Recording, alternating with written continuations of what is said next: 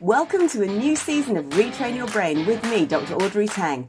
I'm a chartered psychologist and a trainer, and I specialise in giving you simple, accessible, practical tools to achieve everything you want out of life. And in this season, I am thrilled to introduce to you many guest experts whom I've had the pleasure of learning from, and I hope that you will benefit from their expertise too. Guest host Tim Dwelly and I are talking about relationships. Now, unfortunately, not all relationships are healthy ones. And joining us in the lounge tonight is Natrice Westwood of Northamptonshire Domestic Abuse Service. Welcome to the show, Natrice, and thank you so much for taking the time to talk with us today. Thank you for having me. Now, to tell you a little bit more about the Northamptonshire Domestic Abuse Service, it's a charity offering help for anyone affected by domestic abuse in Northamptonshire. You could be a victim, a perpetrator, or a worried family member or friend, and their role is to offer non-judgmental, friendly, and practical support. They also offer refuge throughout Northampton and drop-in centres and advice, both virtually and in person. What's also very interesting and helpful is they offer support for men fleeing domestic abuse situations in their male refuge. And this refuge is one of only 9 in the whole of the UK that is solely designed for male victims.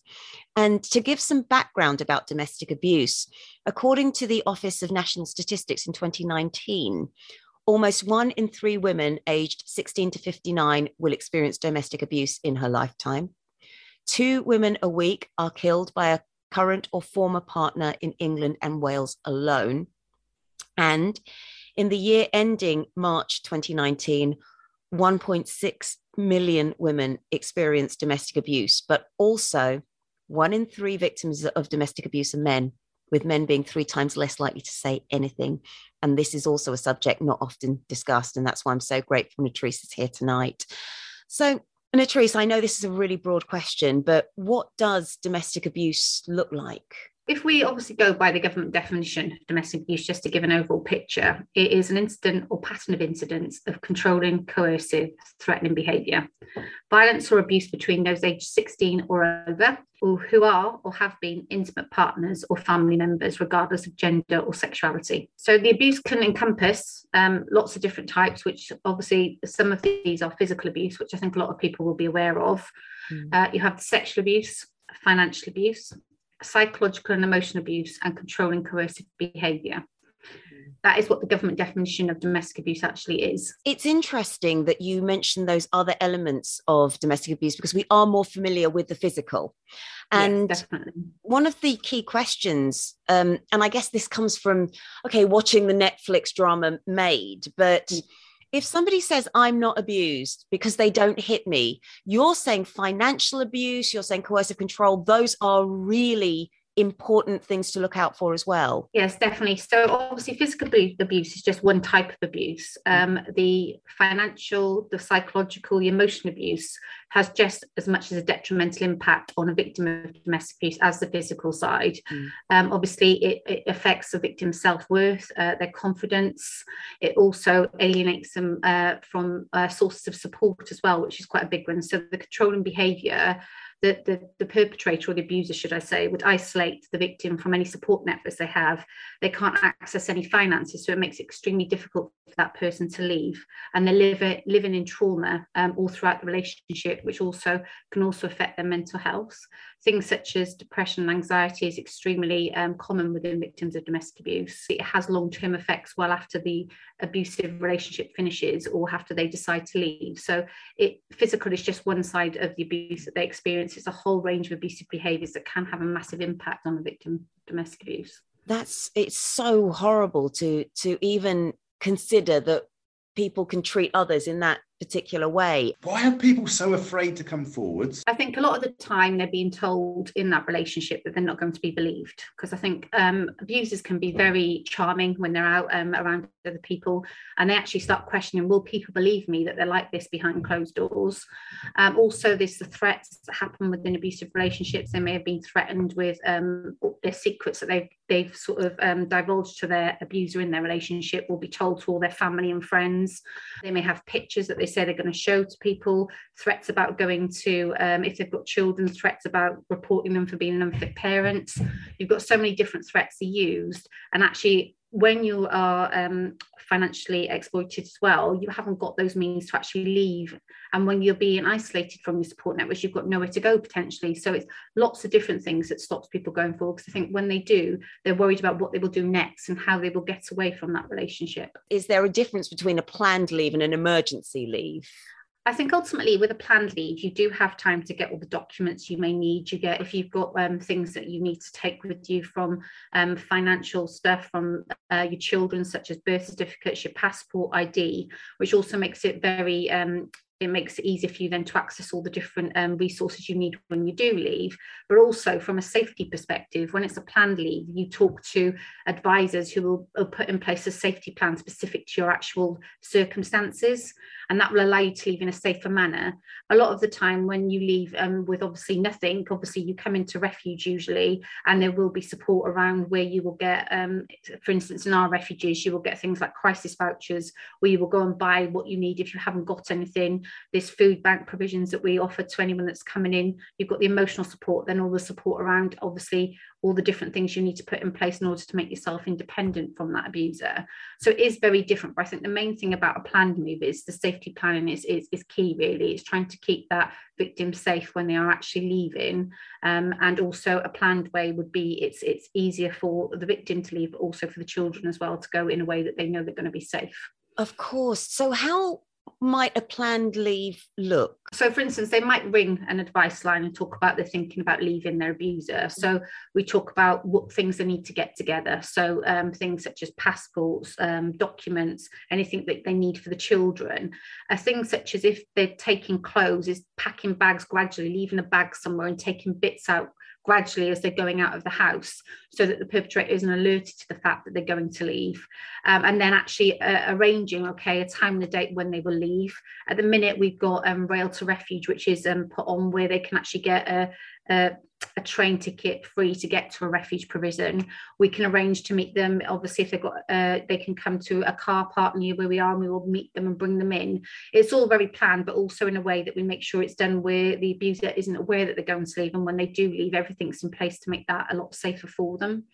That's really important, because so often, exactly as you've said, the support network just isn't there and people feel really alone. So they can just contact you, get that advice and get that plan almost put into action quite quickly. Or can they also then just show up if they are so desperate that they need to just come? At the minute, we obviously haven't got a front-facing office, but if they ring, we will, and they are urgent, we would go through an assessment process with them just to make sure that they are, the refuge provision that we have got is suitable for their needs. And then we would arrange to meet them. I think if you're ever in a point where you need to leave immediately, if you're in danger, I'd always recommend calling the police first and foremost. The police will come out and they will help and support you to get into provisions such as refuge, but they will make sure you're safe as well. So it is just making sure that above all else, your safety is priority when you are thinking about leaving a relationship. Yeah, that's very, very important. Of course, we will have all of your links on our Facebook page.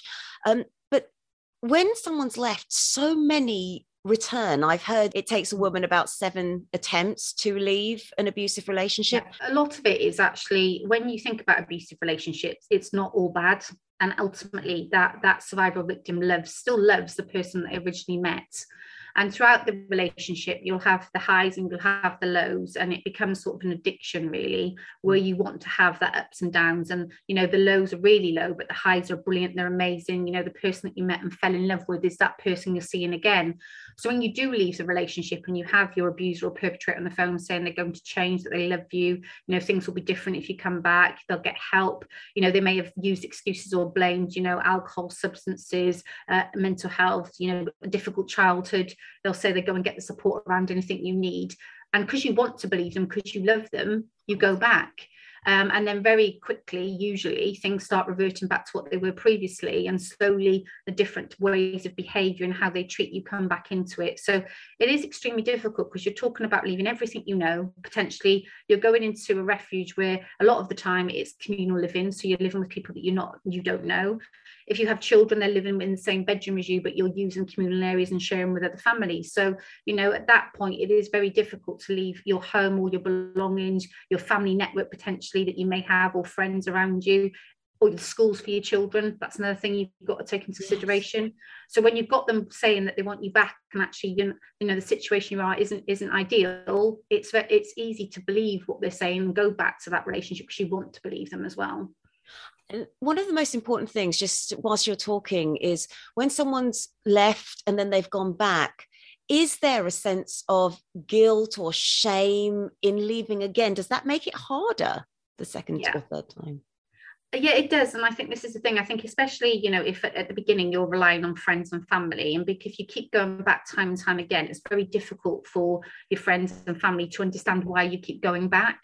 And obviously it is the cycle. It's the cycle of abuse that they're going through. And like you said, it can take up to 7 times them to recognize actually they're not going to change. The behavior isn't your fault, because you sometimes think, because you're being told by the abuser that this is your fault, you're doing this, you're making them behave that way. It's actually getting to that point where you're thinking, no, this is not acceptable. I'm not having this. This is abusive, and I'm going to be better off away from this relationship. But like you say, it can take a very long time to get to that. And your friends and family's patience may have ended before that actually happens, because they keep thinking, well, why do you keep going back? That's also why I'm so grateful for you coming on this show, because it's not just about the support for anyone who is going through the horrendous experience of domestic abuse, but actually about making this clear to friends and family. It is not easy. And by being able to understand this in some small way, that can just help keep that door open a little bit more. Does abuse differ for men? So is it different for a man when you compare it to abuse of a woman?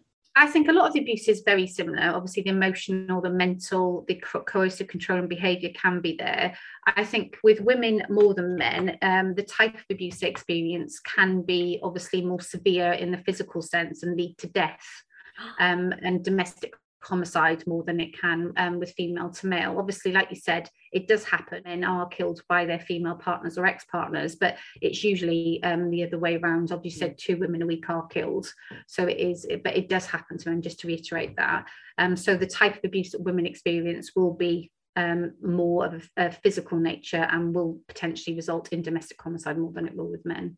Oh gosh, how would you advise men that find themselves being abused, but maybe they're even questioning it, or they don't want to say anything because that's not what men do? It's that sort of critical voice that we have in our head. What might you say to them? I'd say help is available. Domestic abuse can happen to anyone. And I think it's just being aware that even if you're not in the position where you think you want to do anything about it, talking to a professional, talking to someone out there, and getting knowledge and advice, obviously giving you your options, is always the way forward. There is a Mankind, they offer an advice line which men can call if they prefer to speak to a service for men particularly. So that's another agency that's out there to support men, and if they would like to go support, and their number is 0808 801 0327. Brilliant. And I'll pop that on the Facebook page as well.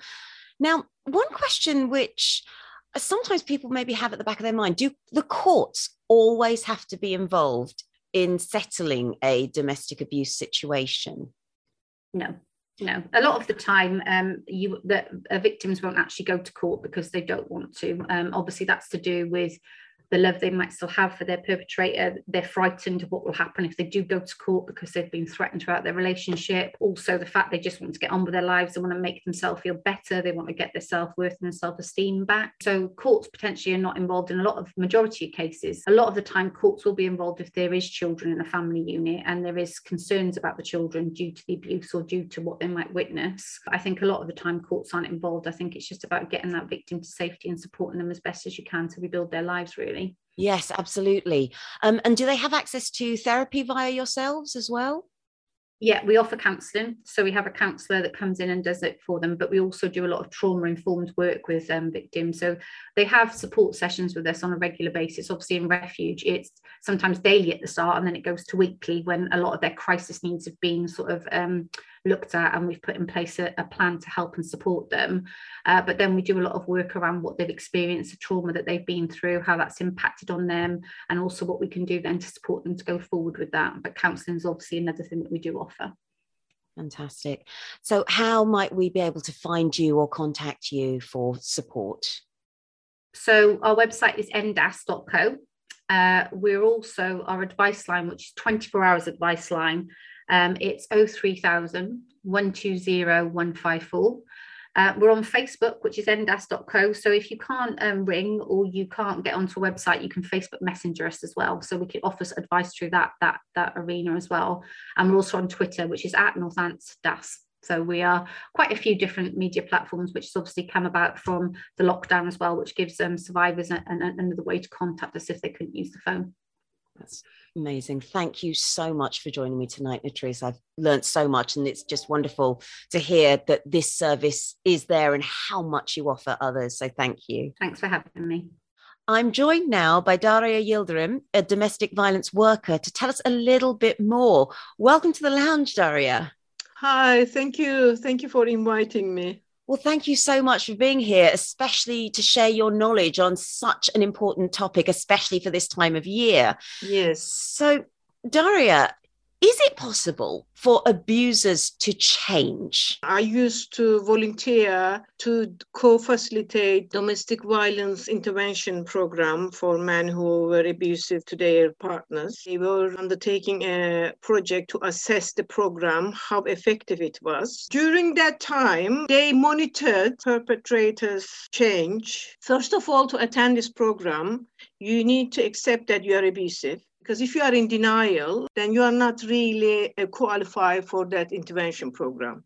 So during that time, it's based on a cognitive behavior therapy, because there's a belief system of that male privilege, being a man, the framework, and how they feel in a society as a man, toxic masculinity, their relationship with their partners and their children, how they see them, how they can control their aggressive behavior. There are tools offered. So that thought process, inner talk, was they try to change with a more positive talk. Yes. And breathing techniques of like breathing, counting up to 10, how they feel after, creating empathy and compassion in relationship, because majority of them was lacking empathy and compassion towards their partners, wives, and children also. They were self-indulgent. They didn't think about others but themselves. Their experience based on their feelings and their entitlements.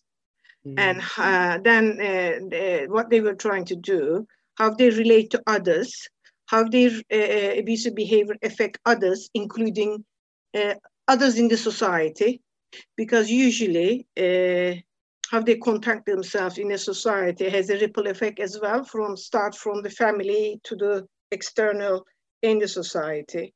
There was a significant reduction in physical abuse and sexual violence. Great. And not so much reduction in abuse. So physical violence reduced to verbal abuse. Right. But verbal abuse and controlling behavior without violence always was present.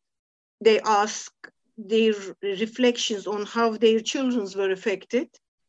Before, they didn't have any insight and reflection on that, even though after the change, their reflections wasn't as detailed as the victims of domestic violence. That's fascinating, because what you're saying is the victim, the person going through it, can really see how everybody else around them is also affected. But actually, and this could relate to the causes from what you're saying as well, is that the person perpetrating it has a much more limited understanding and mindset. reflection. Yes, that's fascinating. And that speaks a lot to what sort of therapy and what sort of intervention may be helpful. How would you suggest a domestic abuse survivor starts rebuilding their confidence? It is a very long process. First of all, they need to give consent to us. After their consent, we do assessment. Practical needs we need to address. First, their safety, reducing the risk of violence. Obviously, there's issues around homelessness. There's a legal aspect to it, is a way of protecting the safety. So we can direct them to legal services, solicitors to get non-molestation order. And also income. So majority of the women, they don't have access to the income because financial abuse is part of their life. Once they are safe and secure in a place, then we start addressing other issues, the emotional health. In your experience, have there been positive outcomes? Yes, of course. Clients, they come back to me to tell me what they did, what they achieved. I have one, she started trained as a teacher. Wow. And the other one, we managed to remove the perpetrator from her home. Now she is going to college. And she's getting divorced now. Mm-hmm. She feels safe. That's really wonderful, heartwarming to hear. So what can we do if we're worried about a family member or friend? Not only family, friends, your neighbors and people on the street, they see the abuse. So instead of intervening physical, you can call the police, give the description, the street, etc. Nobody knows that you call the police. The main thing is to safety of the people and children in the household. If she is your close friend, you listen to her. I mean, you can say there's help available out there. You know, you can call the police. You can ask help from other agencies. There's a telephone numbers available. Yeah. Sometimes we are not very patient with our friends. We listen, we give advice. But if they don't listen to us, we get annoyed. We shouldn't be annoyed if they are not ready. If the children are involved, definitely inform them children's services. So what would you say in that case are the key ingredients of a healthy relationship? You know, all the domestic violence approach is based on Duluth model, and they come with a wheel of violence, and then they developed a wheel of equality. Equality is the center of the healthy relationship. So the violence, that is it's like a yin and yang, power and control. Opposite of this, what is equal relationship, healthy relationship? That is based on equality. It's about consent, intimacy, assertive communication, and also you support that person in their decision-making process and their personal growth. And also respecting each other's independence. Yeah. He doesn't complete you or you don't complete him. So you cannot force anyone to be in that relationship if it is not working. Yes. And I noticed that sometimes relationship becomes like a hostage situations. One wants to leave and another doesn't want to let go. And that is the problem starts.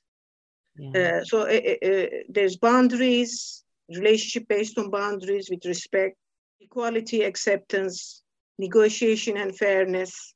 Daria, thank you so much. This has been so enlightening. It really has been a pleasure to chat with you. Thank you. Thank you. And that's all we have time for. But do check out some of the earlier episodes for 10 Minutes on My Couch with more practical tips, or else my YouTube channel, Dr. Audrey Tang, Tools to Thrive. And you can catch more guest experts on my radio show on NLive Radio, which is the Wellbeing Lounge, Tuesday nights at 9 p.m.